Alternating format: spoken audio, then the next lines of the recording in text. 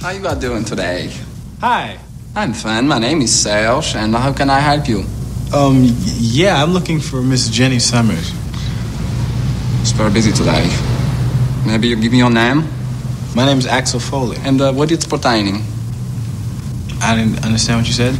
Pertaining, what it's meaning, regarding. Oh, what's it regarding? I'm an old acquaintance of hers. Danae? One moment. Don't run and tell Miss Summers that Mr. Ahmed Foley is here to see... Axel Foley. Axel. Achwell? Axel. Foley is here to see her. These are old acquaintances. Donnie, this cover this up. It's like the breast of a dog to scrub for the customer. It's not sexy, it's animal. No, it's not sexy at all. May I offer you something to drink? A wine, a cocktail, espresso? No, I'm fine, thank you. I'll make it myself right back there with a little lemon twist. It's good. You should try it. No, I'm fine. I see you look at this piece. Yeah, I was wondering how much something like this went for. $130,000. Get the fuck out of here! No, I cannot. It's serious because it's very important piece. Have you ever sold one of these? Sold it yesterday to a collector. Get the fuck out of here! Serious, I said it myself.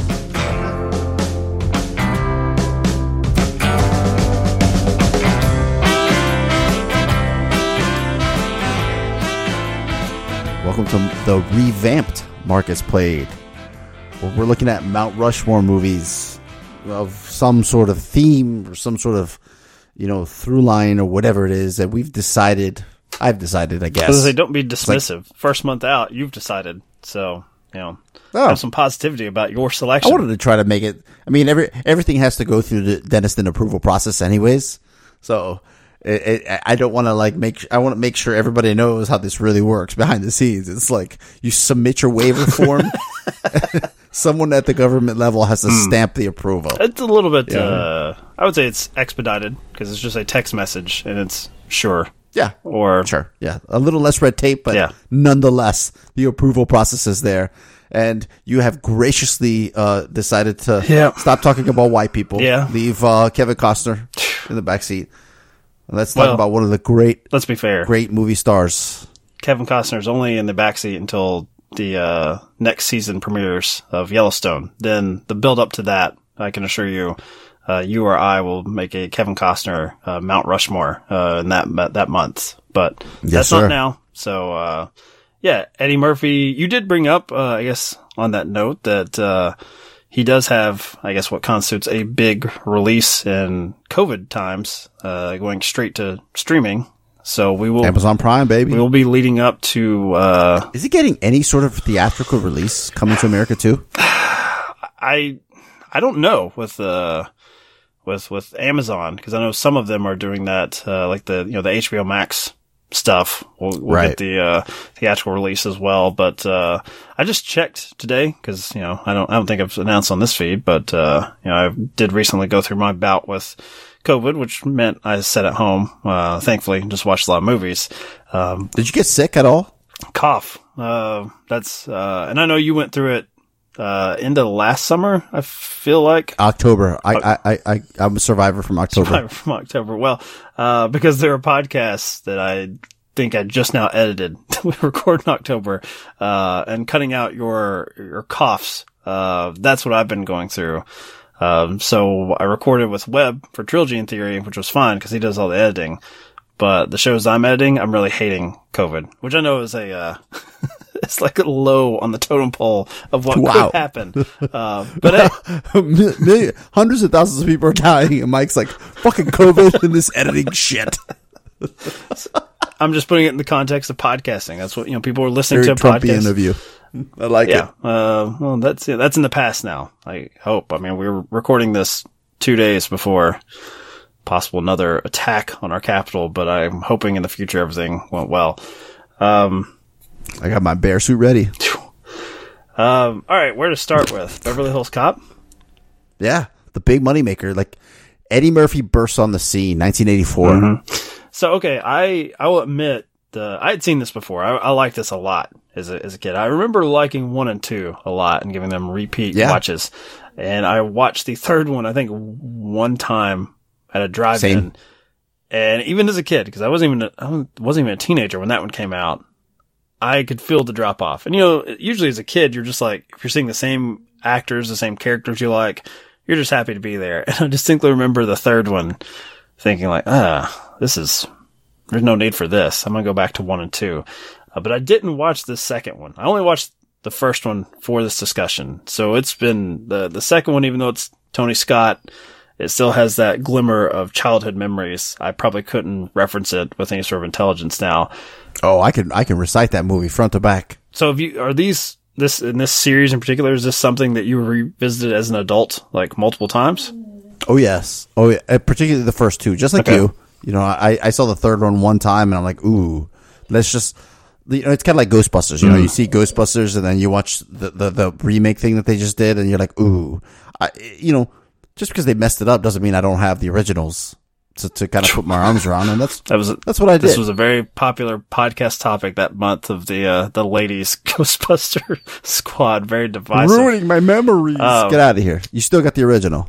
But going back to Eddie Murphy, I thought, but I did not, even with all of my COVID movie watching, because I didn't want to get too distracted with our Mount Rushmore selection. So here's a little bit of a hint. The way we've kind of staged this is that we are kind of going through them chronologically. So we're starting with the sort of arrival of a new movie star, the sort of the people's champ by going based off box office numbers before we get to our selections in episodes 2 and 3. But I thought, should I go back and watch 48 Hours? Because I've not seen any of that. Was it? I watched that for the first time about a month ago. Right? That one? 48 Hours. And another 48 Hours? Is it just the two? I haven't watched the second one yet. So I don't have any point of reference for him. I guess technically that was his break into the theatrical movie market. But, Beverly Hills Cop is him solo without Nolte, without him a two-hander. The wattage, the star power of Nolte. Which I'm sure at the time he might have been some star power, but now he's considered every time you think of Nolte, you throw up that mug shot. I think it kind of fits him, his persona. I've never watched him in like Prince of Tides where he's boning Streisand for 2 hours or whatever, but I think if you're gonna get old, the way Nolte did it is fine by me. I mean, it's just a big bear now.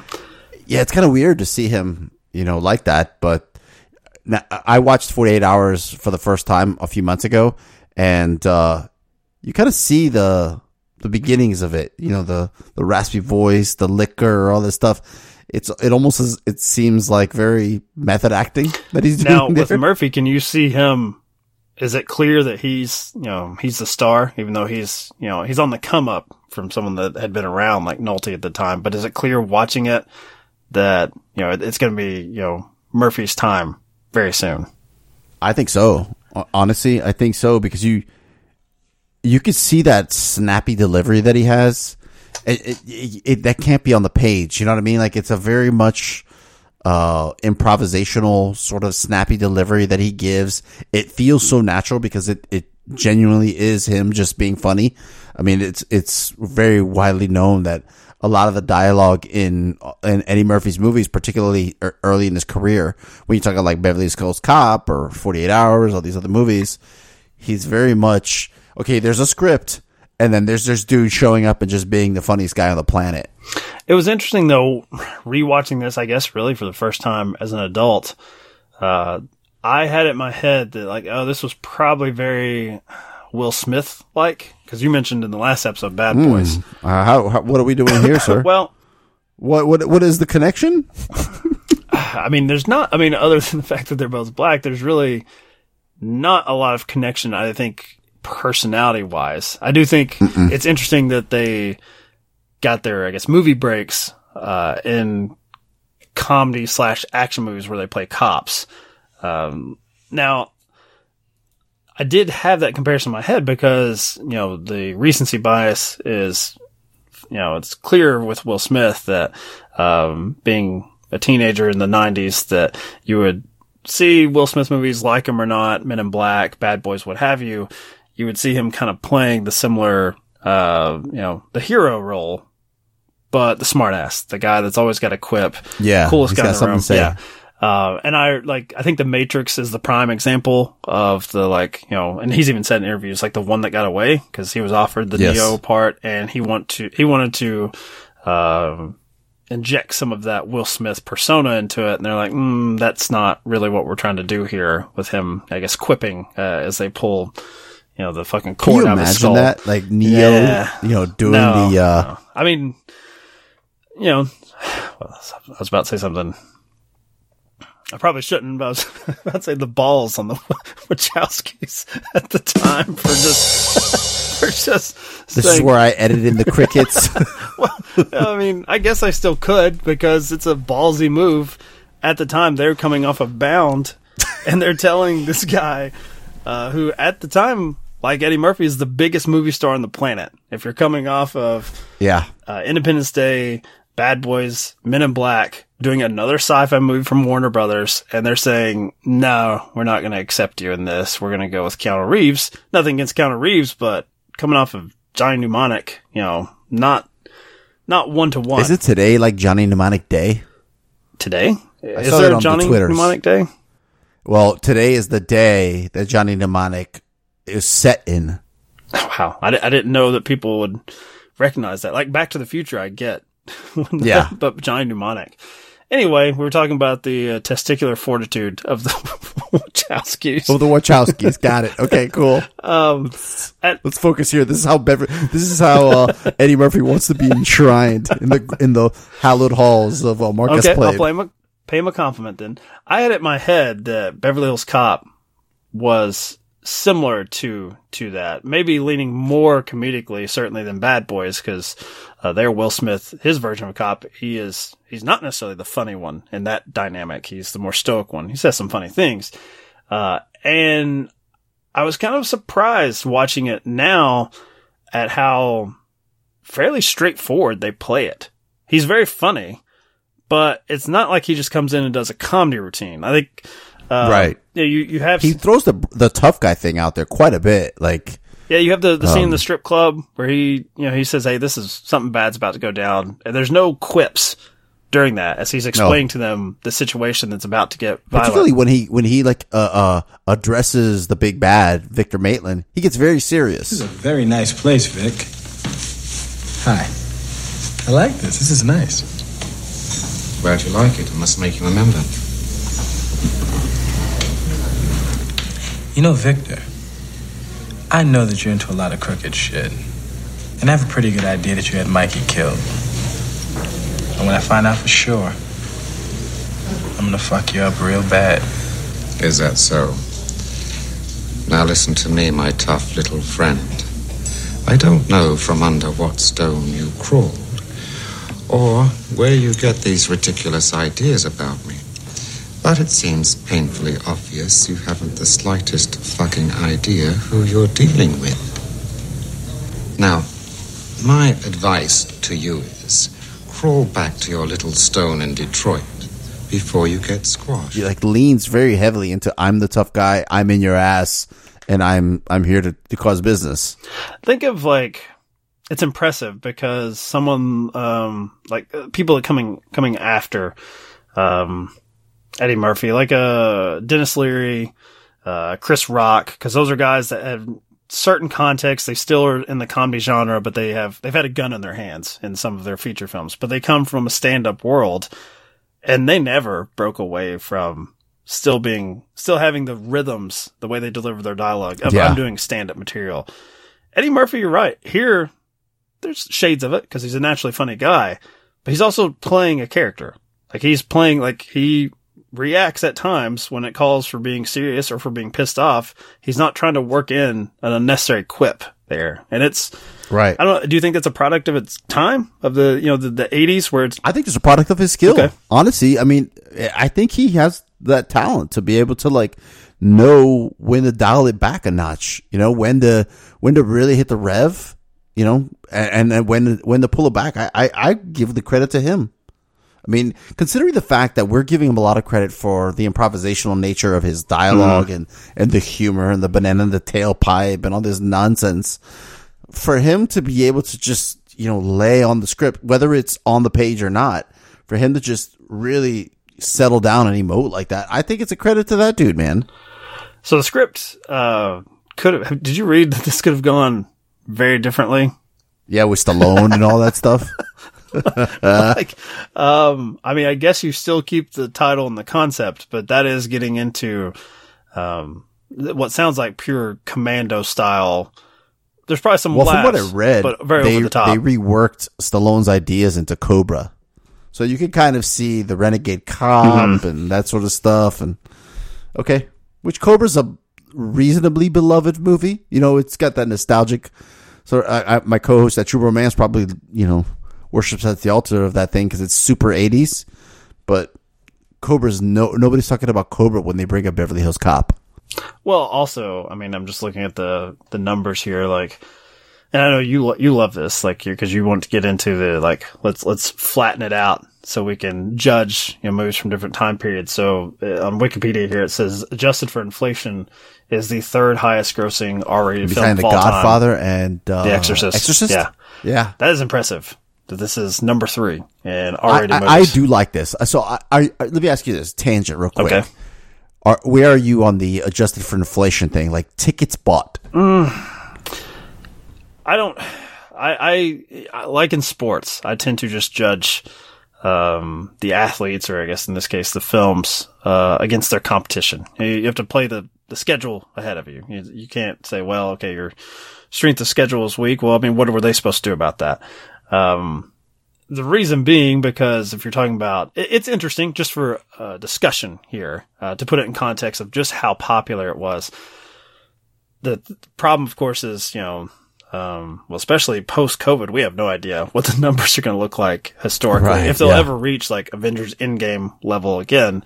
But the other thing is, what modern films had to butt up against and why their tickets sold never looks that great is because look at the ways you can consume movies now. Whereas in the old days, if you wanted to catch something again, especially pre-TV, you had to wait for the revival. You had to wait for Gone with the Wind to come back around the second time, third time.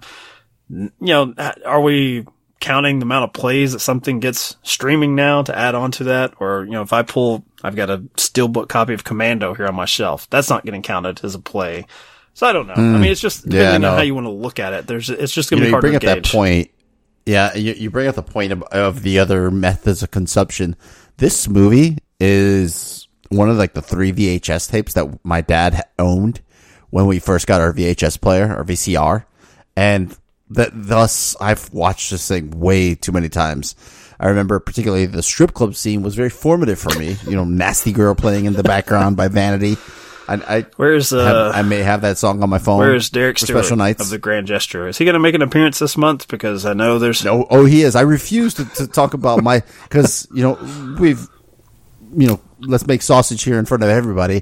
We've discussed sort of the format is okay, there's the big successful version of whatever it is, right? Money. Then there's my choice. Then there's your choice, and then there's that last piece. However we frame that as well, I think it's critical success as long as it's not Shrek. Which, we shouldn't have to worry too much about that. But yes, I have an expectation that I will be hearing from my co-hosts there because I've already heard enough about it off mic. You basically could have recorded that and released an extra long episode on, most assuredly, on what your choice is going to be. But I this is the strangest compliment or insult I can pay that man, is that when that strip club scene was going on, that song was playing, I thought directly of him. I'm like, oh, this seems like his dream environment. Hi, can I get you some? Yes, I'm having a great time. Can I have a scotch and soda? And the brothers, what you want? Light beers for the fellas. 2 club sodas. Yo, crack me up, man, with this on-duty shit. Billy, you don't have to be embarrassed if your dick gets hard. But your dick is supposed to get hard, see? That's the whole object of this. Taggart's dick is hard, but he won't let you know because he's the boss. The boss dick got to stay limp, right? See, I ain't on duty, so my dick can be hard.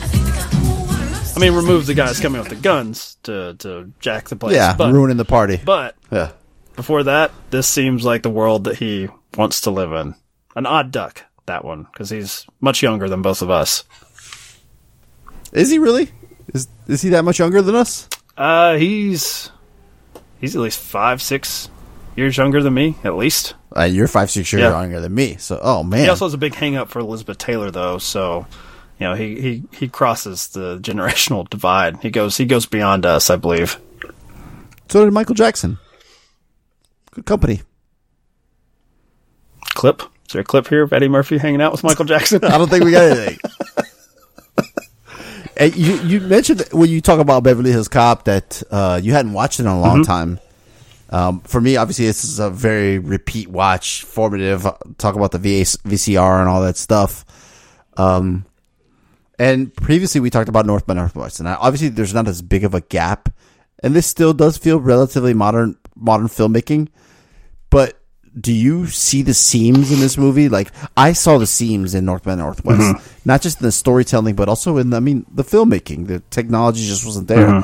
Do you actively see the seams of this movie, or are you just along for the ride? I actually think that it pivots sometimes where my memory or the competition of the time, or maybe what came a few years down the road, would kind of fall into the traps. In this case, the traps is the dynamic between our outsider cop versus the rest of the force, the powers that be, the middle management trying to keep him in line. And there's a little bit of that here, certainly because he's a Detroit cop coming to Beverly Hills, coming to California to solve this personal crime. I expected there to be more combativeness between the cops, the local cops, and him. Right. And there's a little bit of that, but it's a reasonable pushback as far as what are you doing? Because what he does, he goes rogue. When he has a lead, he just shows up. He just starts lying his ass off. He starts pulling out, a badge very quickly that people can't look at with too much inspection.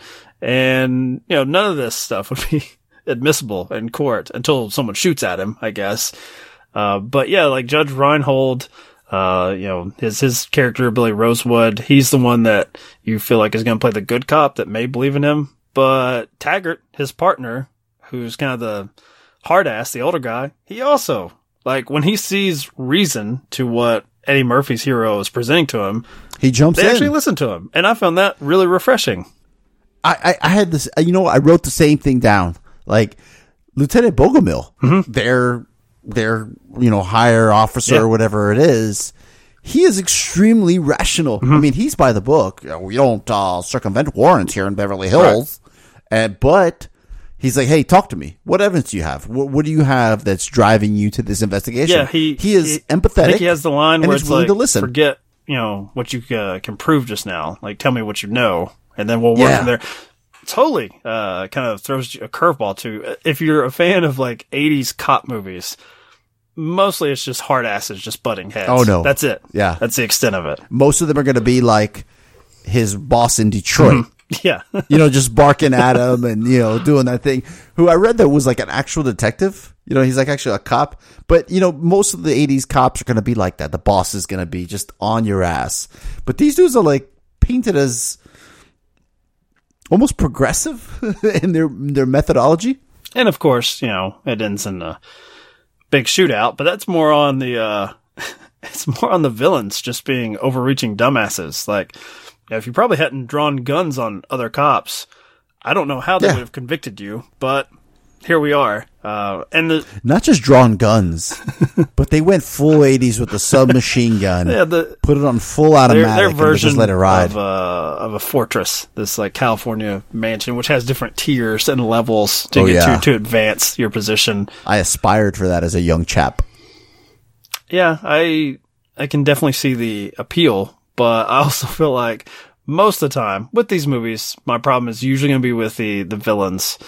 Because of that overreach. And they have to do that, right? Because otherwise our heroes can never actually draw down on them and claim victory. Because they get caught up in paperwork and, it's a boring movie. Yeah, I mean, the mustache twirling is kind of at a pretty high rate here. You know what I mean? I watched this movie and I'm looking for the flaws in it. Obviously, this is the first time I watched this movie with sort of taking notes or in mental notes for like you're going to do a movie podcast. Yeah. It's always been just thing of enjoyment for me. It's always been just a good old time. I can recite the movie, the whole nine, but I don't see a moment even wasted in this movie. Like even the background characters, Bronson Pinchot's making the espresso thing in the art gallery. He comes back, right? He's in the second one, I believe. Okay. He may even be in the third one. Because I felt like I remembered more scenes with him than what's presented here. So I must be mashing up, the entire Beverly Hills mythology. Yeah, it could be. Which that's also a trait of these type movies, right? Like Joe Pesci showing up again in Lethal Weapon. Yeah. What did you make? Okay, so what about our female lead here?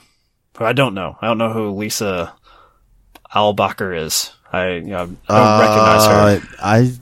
She retired or something or other, because I look at her IMDb, and she stopped making anything in 1995. I think she's fine. I think she's very 80s. She's just kind of there for them to banter off of, but she has a little bit of agency. She wants to be in the fray, but in the end, she ends up as a damsel in distress. So, do you feel like she's in chemistry with Murphy? I almost think they're sort of, because he kind of has chemistry with everybody, and you kind of see her sort of leaning that way, but then nothing comes of it. It's just they're really good friends, I guess. I don't mean like sexual chemistry, because they're supposed to be the victim here that sets him on his quest is that they're all mutual friends that they grew up together.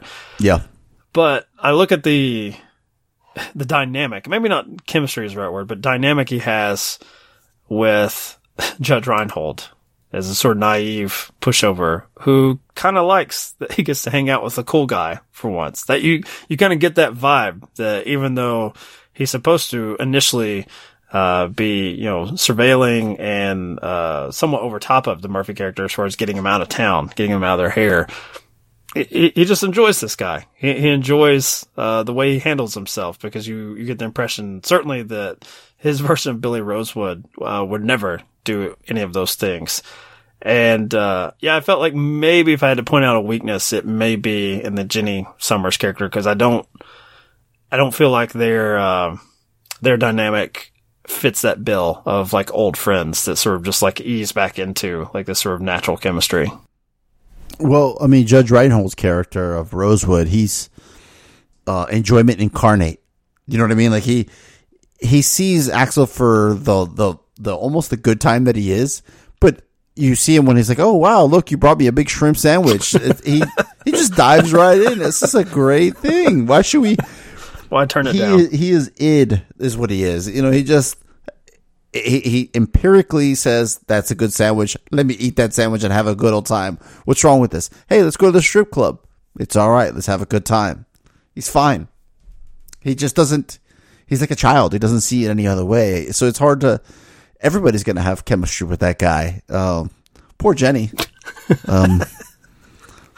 I mean, she's just kind of there. That's also like probably a product of the 80s. Right. And other time periods too, but certainly these type of 80s action movies.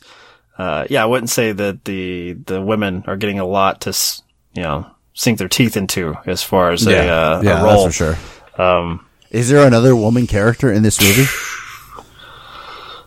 I mean, period. Like full stop. Like, not even like a background player. Girls. I mean, they were.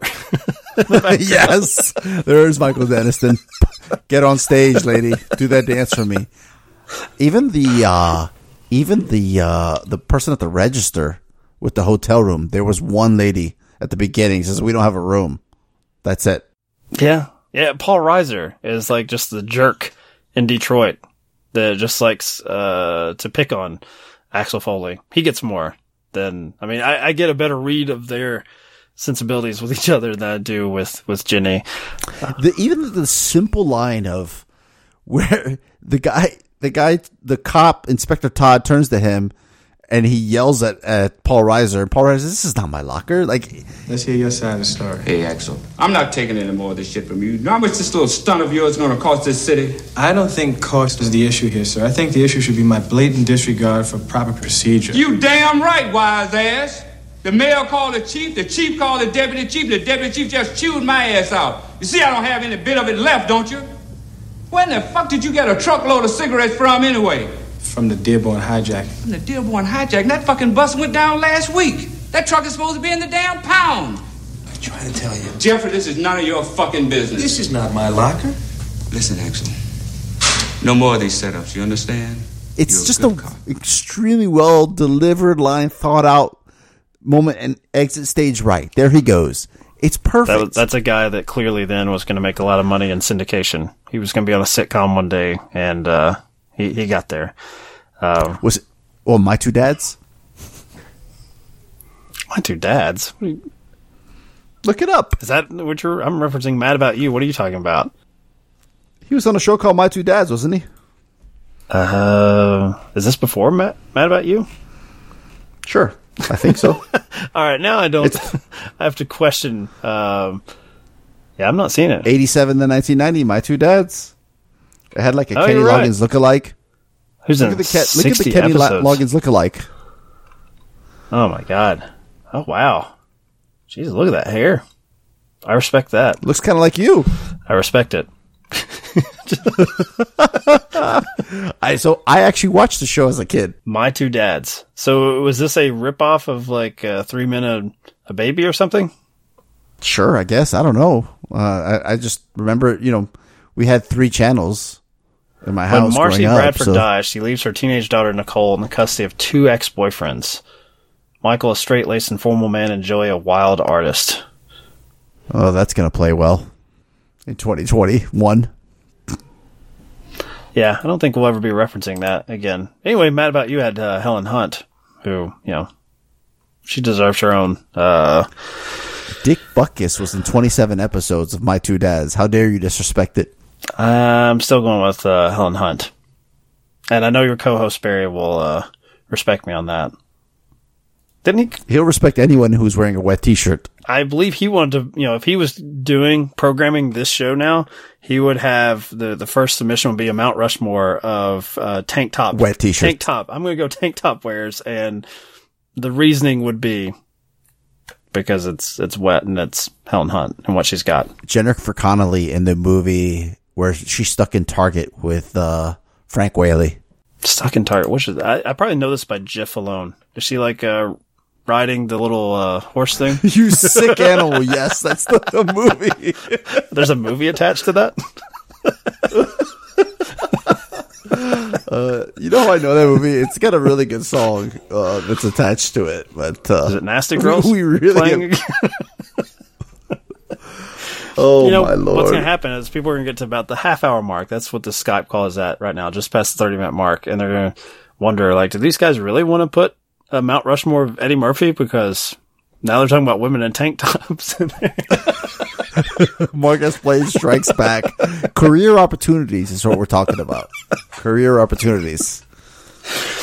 Very formative. So, if you were watching this back in early December 1984, would you know that Eddie Murphy was going to go on to the career he had based off of Beverly Hills Cop? If we're presenting this as like the populist choice, this is where he broke out. It's the number 1 movie of the year. So it's kind of funky because it came out in December. Mm-hmm. So the numbers sort of bleed over. Right. So they don't count it. Like Ghostbusters is considered the number 1 movie of 84. I wish we could go back to those days when these were the movies that were tops and not just people in underwear running around with capes. But it's actually $4 million less than Beverly Hills Cop. But it's the biggest movie of the year. Number 2, he's a monster on SNL at the time. He's everywhere. He's absolutely everywhere. I think absolutely you can see that he's going to be a huge star. He becomes the most bankable guy in Hollywood for a while. I mean, he's right there with Tom Cruise, in my opinion. So with that in mind, because I think you have the next selection here.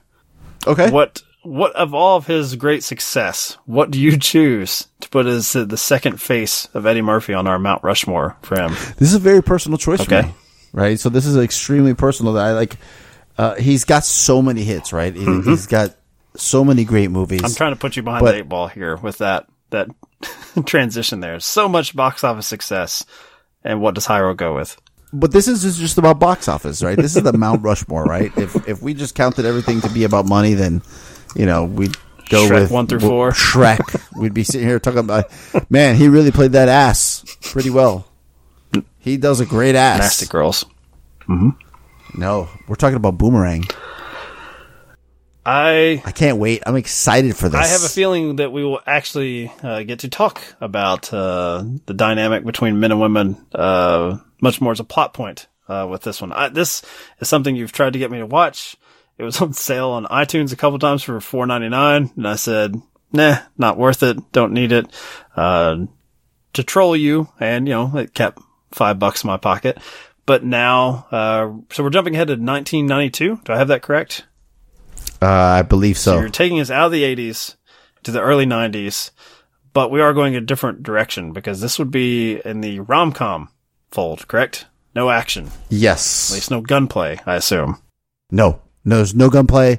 Lots of sexuality. I mean, we can still get some of that. Not a lot of nudity. That's unfortunate. Man, now it's $13.99. Fuck. Let me see. For our listeners, is it streaming anywhere? Do you have Just Watch Up? That's the go-to. I will do it right now. Oh, it's on Sling. Sling. Okay, never mind. It shows that you can buy it for $2.99 on Amazon. That's probably rental price, right? Or is it? No, it says buy. SD? Let me see. Is it an HD? HD, it's $3.99. Oh, no, that's sorry. It's a different Boomerang. When filmmaker Akar Nandi decides to direct the film. What are you trying to do to me here?